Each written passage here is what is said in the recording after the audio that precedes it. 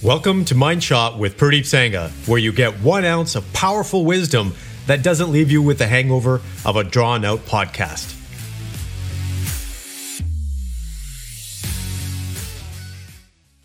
Good morning, complete men. Welcome back to another episode. Today, I'm going to be talking about scapegoats and how they differ from excuses. You might be thinking, okay, what do you mean? Well, let me first define a scapegoat. I'm not going to give you the technical definition, but basically, it's a reason.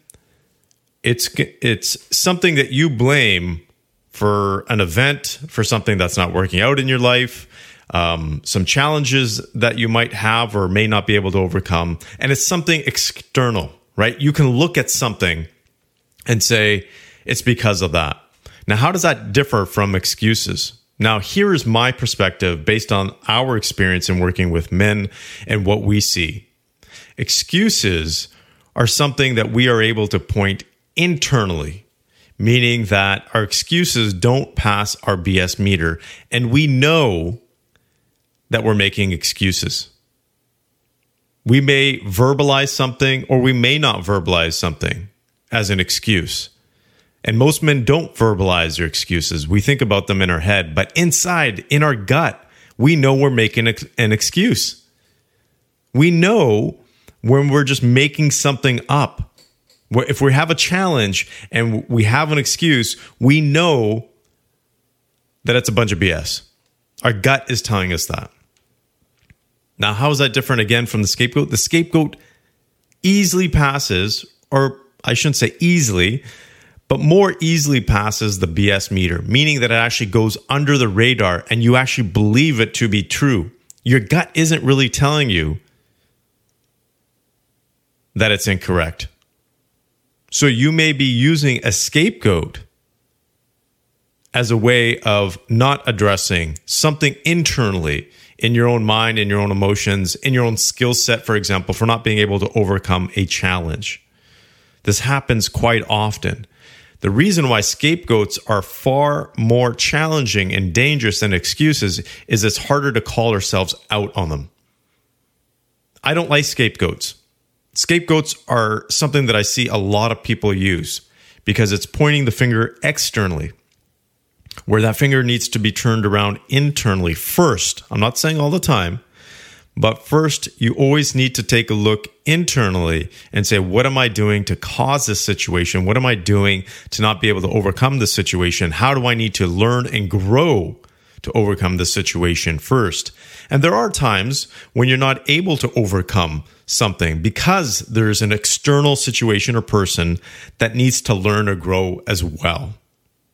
So I'm not saying that that's not possible. That is very possible. This happens all the time. It might be an employee. It might be a spouse. It could be someone in your life that needs to grow and learn and they're not. But if you continuously use scapegoats, you'll never have the life that you want. You'll never hit that goal that you want. That is the difference. And here's an exercise that we take men through. We essentially get them to list out all of the excuses, all the reasons why they are not achieving what they want to achieve, whether it's a business goal, a personal goal, a relationship goal, whatever it may be. And then we get them to identify whether it's an excuse or a scapegoat. This is an interesting one. Because when we can identify those scapegoats, we can actually address them. When we are not aware of things, they're harder to overcome. When we are aware of things, it's a lot easier.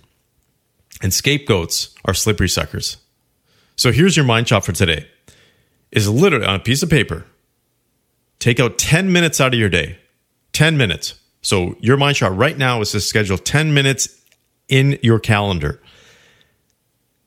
And once you schedule that time, this is what I want you to do during that period. I want you to write down all the reasons why you're not accomplishing what you want to accomplish or don't have the thing or the life or the relationship that you want to have.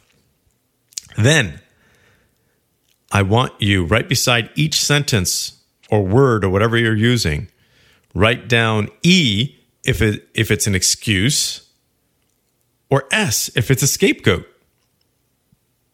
And your gut is going to be telling you, because a scapegoat is something that you look externally and say, it's because of that. So what you need to do then is go back and circle all of the scapegoats and say, how do you take this on? How do you take accountability for this particular thing? Ultimately, it may need to be addressed externally by someone else or an outside situation, but you need to tackle it first. So identify all your scapegoats one by one, each of them wholeheartedly, take it on internally, and watch how that changes your progress towards your goals. I hope this helps. I wish you the very best. Take care.